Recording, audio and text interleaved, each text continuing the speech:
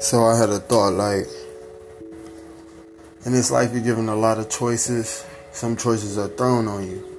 As human beings, our brain absorbs, whether you believe it or not. You don't have the choice to decide whether you learn something or not. Whether you're learning subconsciously or consciously, you're learning. So when you're learning subconsciously, that stuff that's just being thrown at you, like social media, the news, life in general.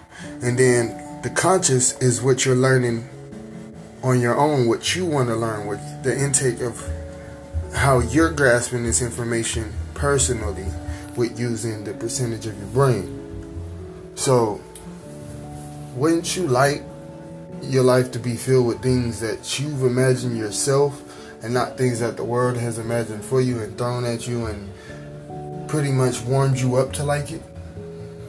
My point is, stop being brain lazy. Start researching. The Lord said my people are killed for their lack of knowledge.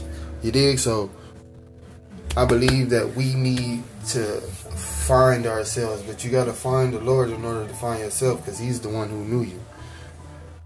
Or these decisions that's being made in life will continuously be the world's reflecting off of you, and not you reflecting towards the world. Food for thought. All praise to the Most High. May everybody be blessed, and I hope y'all understand this message. Booyah.